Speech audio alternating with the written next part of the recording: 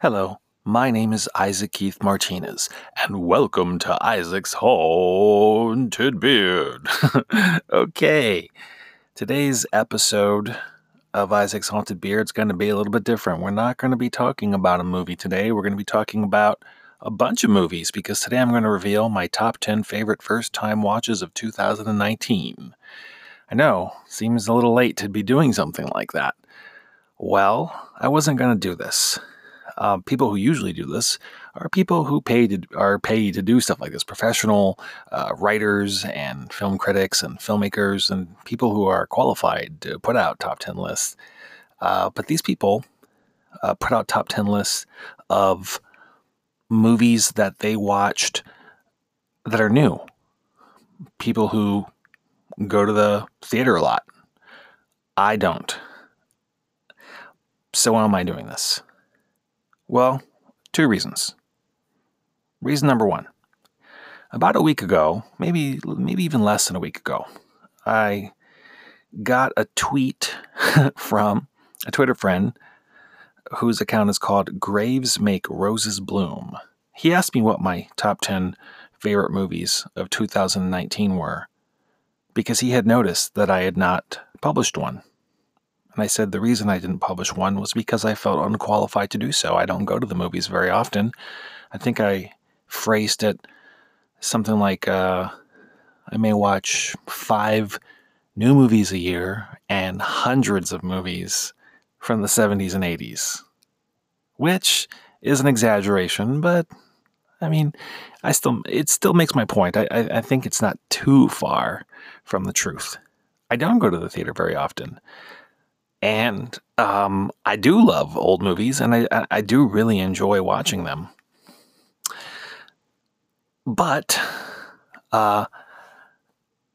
he had said that, and I apologize if I misquote him, something like, it wasn't important that the movies that I would talk about would be new. He was just interested in what movies I saw from last year stood out as my favorites. So, I love encouragement. Sometimes all it takes to push me in the right direction is to just give me that nudge. I need that nudge. Something that made me feel better about doing this, about doing a top 10 list of movies that weren't new, is a little story about Martin Scorsese, who I don't have to tell you who that is. One of the greatest filmmakers of all time. Recently, I've been watching a lot of YouTube videos of old episodes of Siskel and Ebert, and on one of them, Roger Ebert had a special guest, and that was filmmaker Martin Scorsese. And it was the end of the 90s. Maybe they had put this episode out at the beginning of the aughts. And the subject was top 10 favorite movies of the 90s. And Martin Scorsese's number one film of the 1990s was a film called Horse Thieves, which he explained is actually from the year 1986. But he felt comfortable including it in his top 10 films of the 90s list because he saw it for the first time in the 90s. So as far as he's concerned, it qualifies. Not only did it qualify, it was his number one. So if Marty Scorsese can do that, I can do that. Briefly, my relationship with movies. I mentioned earlier that I'm not a film critic.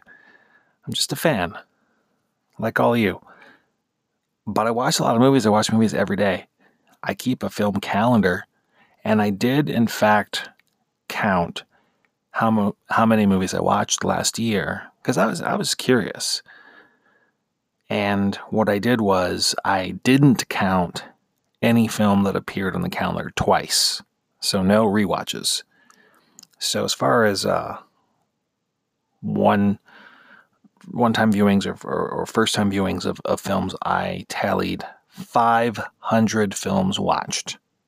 And what that means for me is usually sitting in the dark, watching the movie, and nothing else.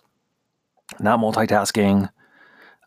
Sometimes I even put on headphones because when I watch a film, I don't even like the sound of the movie to mix in with other sounds. Like I don't want to hear things happening outside my window. I don't want to hear anything. I just want to hear the movie.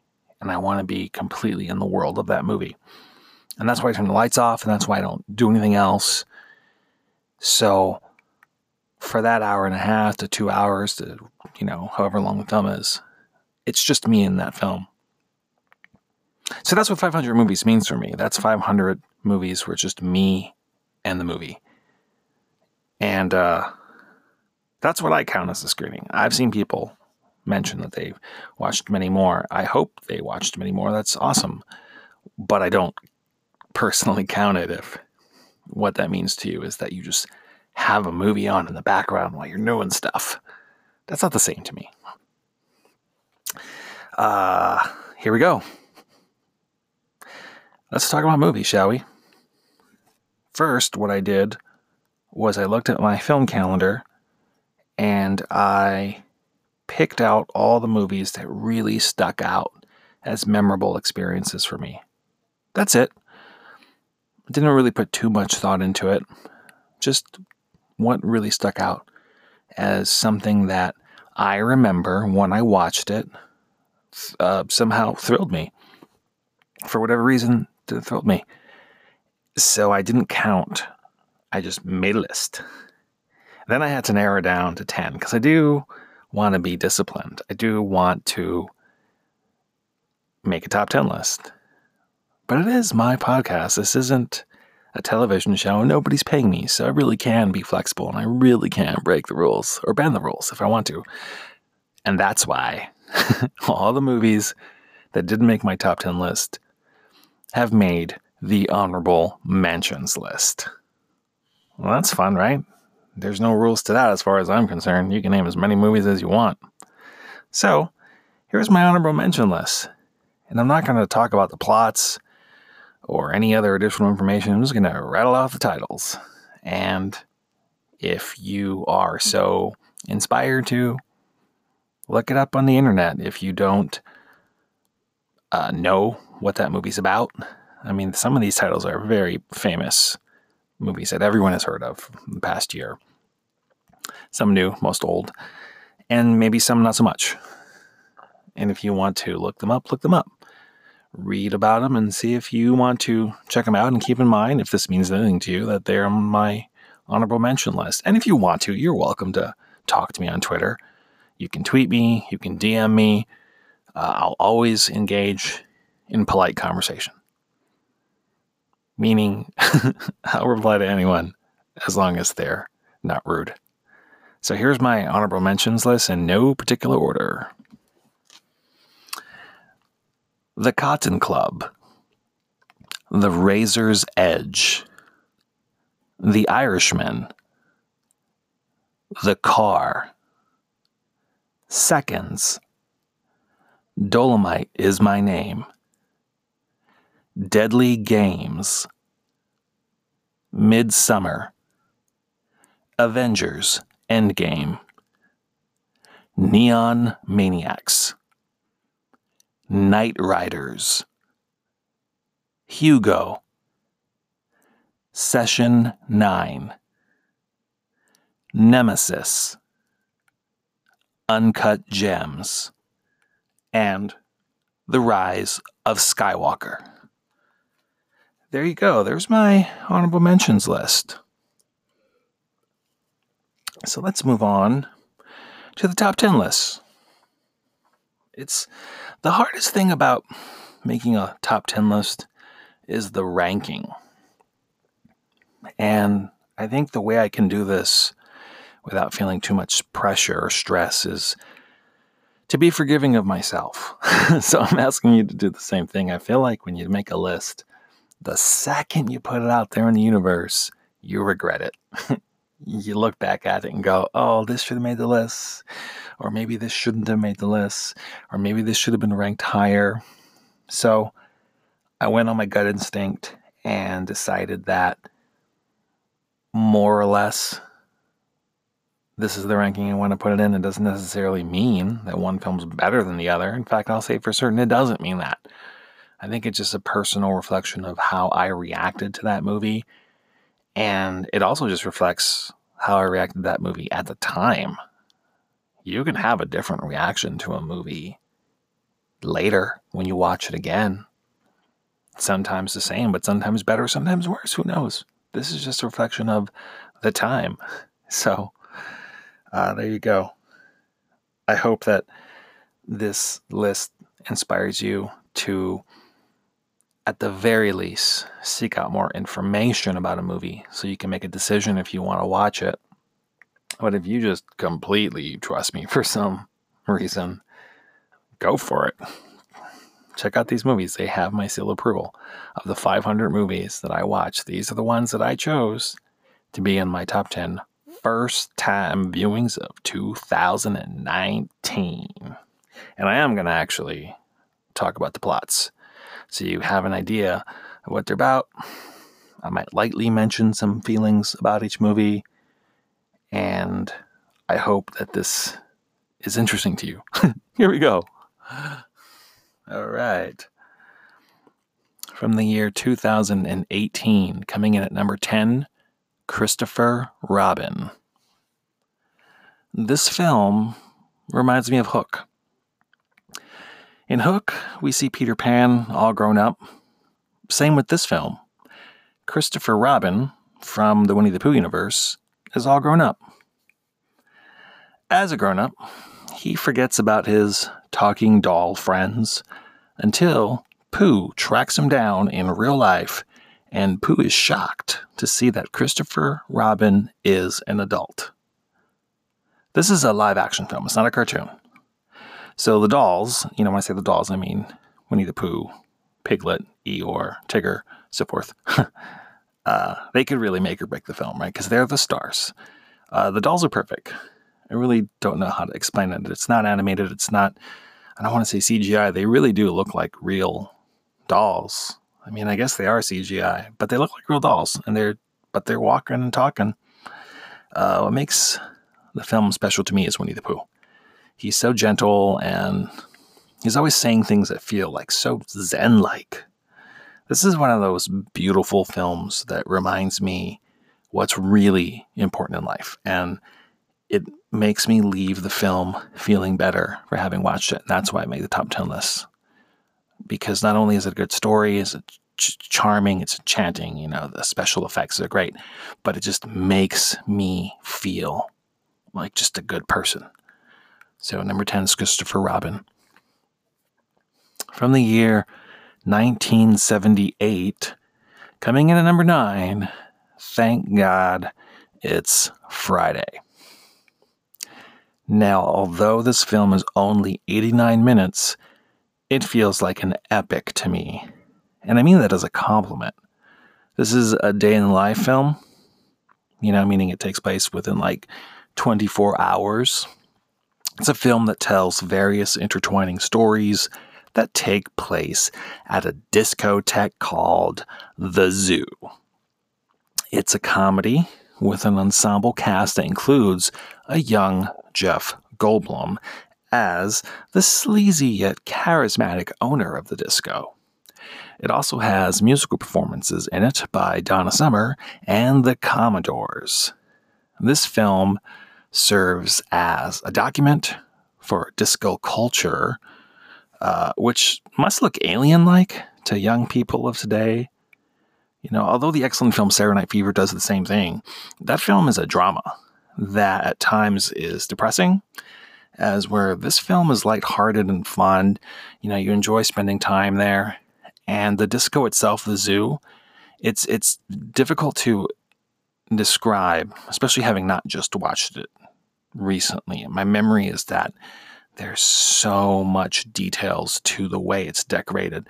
It's like this huge building, and there's many rooms, and each room is themed, and it's incredible. It seems like I never consider myself a disco person, but when you watch this movie, it's hard not to want to go visit the zoo. And I like 70s movies. It's fun. I dig it. So yeah, number 9's Thank God It's Friday. Okay, from 1986. Coming in at number 8, The Boy Who Could Fly. A Twitter friend of mine, whose account is called 3 Oranges, encouraged me to seek this out because he's familiar with my taste. Being a big 80s movie fan, he had a feeling that I would like this one, and he was 100% right, because I loved it. Now, this is about a mother who's a widow who moves into a house in the suburbs with her teenage daughter, who is the main character of the film, and her younger brother. Their neighbor is a silent, autistic teenage boy who thinks he can fly. And now, if this was like a Hallmark movie, that would be it. But it's not. This is a film that it's not only just about the blossoming friendship between the teenage girl and the autistic boy, but as the film unravels, you're given clues that this young man may actually be able to fly. This is a film where you come to see a boy fly, and you stay to see Natalie from The Facts of Life get drunk. Yes, Mindy Cohen plays the girl's friend, and there's a scene where they get drunk together, and it made me feel like I'd like to get drunk with Natalie. She seems like fun. There you go. Number 8, Boy Who Could Fly. From the year 2014, coming in at number 7, Muppets Most Wanted. Now, I'm a huge Muppets fan, and I really loved the comeback film from 2011 called The Muppets. So when this movie had come out a few years later, I don't know, for some reason I felt like it was too soon. I felt like it was too good to be true because I was so into that 2011 film. I feared that they rushed it and it wasn't going to be good. So to avoid any heartbreak, I avoided this movie for a long time, but now it's on Disney Plus. I felt like I gave it a shot, and I loved it. It literally starts where the last film left off. The main plot is that Kermit the Frog has an evil doppelganger named Constantine who breaks out of prison and kind of kidnaps Kermit and switches places with him. So, one story is a prison film where you see Kermit the Frog living in prison, and the other is Constantine as Kermit the Frog going on a European tour with the Muppets, choosing places to do shows at based on cities that have like museums or like jewelry stores or places that he can steal. So it gives him an opportunity to go to those cities. And it's great. It's very funny. And one of the things that I remember thinking when I was watching the movie is these songs are really, really good. Kind of like the last movie. The music is terrific. The songs are funny and they're just well written. And as it turns out, when I read watched the credits afterwards, like the last film, the songs were written by Bret McKenzie from Flight of the Conchords, which I am a fan of. And that was a very pleasant surprise. Coming in at number 7 is Muppets Most Wanted. From the year 1981, coming in at number 6 is Butcher Baker Nightmare Maker. High school senior Billy lives with his aunt. She's raised him since he was a baby after his parents died in a car accident. Billy's reaching the end of his school year, and he's preparing to move on with his life and move out, and his aunt is not happy about this. This movie is about what lengths his super crazy aunt goes to prevent Billy from leaving, which include murder. It's kind of a horror film. It also reveals secrets that you learn about the aunt as the film goes on. Susan Tyrrell, the late Susan Tyrrell, who was an expert at playing eccentric characters, she plays the aunt. She's the number one reason this film is on the list. So the less said, the better. If you ever have a chance to see this film, take it. It's amazing. You won't be disappointed. So number 6 is Butcher Baker, Nightmare Maker.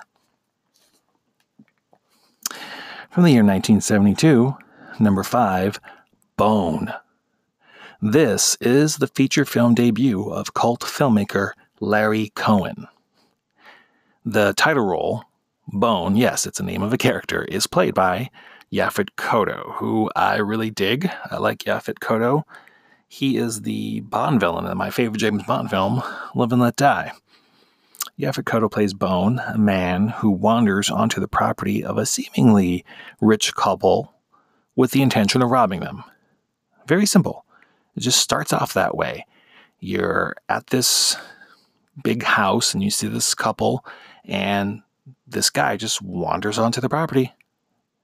And the husband, he has to go to the bank to get money to give to Bone, while Bone stays back at the house holding his wife hostage. And this film really starts to take shape as we learn that this couple doesn't really like each other, as the wife tries to convince Bone that he should murder her husband. I love movies from the 70s. This is one of those films that kind of feels like a combination of exploitation / kind of blaxploitation film, but through the filter of an art film. And I think it's really terrific. Check out Bone, especially if you like Larry Cohen. He makes such great films, I feel like you can't miss. Coming in from the year 2019, ooh, a new movie. Number 4 is Once Upon a Time in Hollywood. Wow, I really don't have to say anything about this film because there's nothing I can say that hasn't been said. You already know everything there is to know about it. This is a movie by Quentin Tarantino. And it's a hangout film, you know? I think some of the people that didn't like this, but do like Quentin's other work, like that his movies are usually very violent and cartoonish and fast-paced. And this one's more like Jackie Brown. It's slower, and you just spend more time with the actors as you just kind of live in their world and see how they behave. And they're such fascinating characters, and they're performed so beautifully by an amazing ensemble cast. So any praise I could give to the cast has already been given, but I will give some praise to the little girl who has great scenes with Leonardo DiCaprio, and the dog who has great scenes with Brad Pitt. So number 4 is Once Upon a Time in Hollywood. Coming in from the year 2019 at number 3 is Observe and Report. This film is about a mentally unstable vigilante mall cop. It's a comedy. It may not sound like a comedy based on that description, but it's a comedy. It's a dark comedy. What on the surface may trick some people into thinking that this is like Paul Blart Mall Cop, which I've actually not seen, and I don't even want to see it. This is more like a dark comedy version of Taxi Driver, which I didn't know going into it, so it shocked me. I love this movie so much. This is from the director of The Fistfoot Way.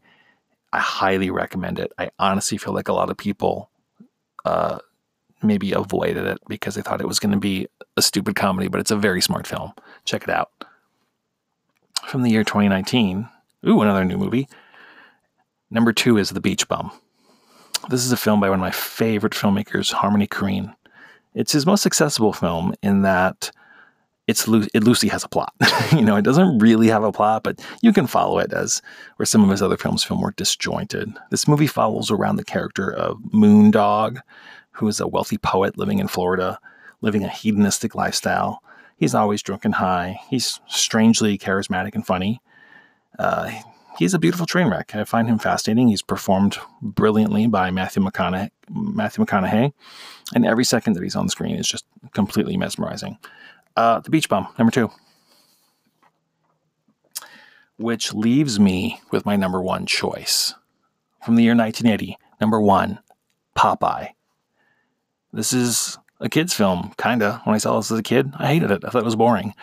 I liked the last 10 minutes of it when you see Popeye finally eat spinach and fight Bluto, and I thought the rest was dull. So I avoided it my entire life until at some point as an adult I found out that Robert Altman made it. So I revisited it. It stars Robin Williams and Shelley Duvall in roles they were born to play. They're amazing as Popeye and Olive Oyl. Features very memorable music that gets stuck in your head by Harry Nilsson. And in this film, Popeye arrives in a small coastal town, and he's looking for his father. While there, he falls for Olive Oyl, and along with Olive, becomes the adoptive parents of the abandoned baby, Sweet Pea. This is a children's film for adults. It's perfectly put together. It has an amazing balance between being a film that's clearly adapted from a cartoon and being its own film that feels like a very rustic-looking art film. I could say more, but I actually may talk about this film in a future podcast, so I'm going to save it and just take my word for it. It's currently streaming on Netflix as of this recording. It has been released. Please check out Popeye. And there you go. That's my 10 favorite first-time viewings of 2019. My next episode will be a return to film reviewing, and it should come out next week. I want to thank you for spending time with me. If you haven't already, please follow Isaac's Haunted Beard on Twitter and subscribe to Isaac's Haunted Beard on YouTube. So, in the meantime, I hope you take care of yourself, watch the movies you want to watch without guilt, and until next time, aloha.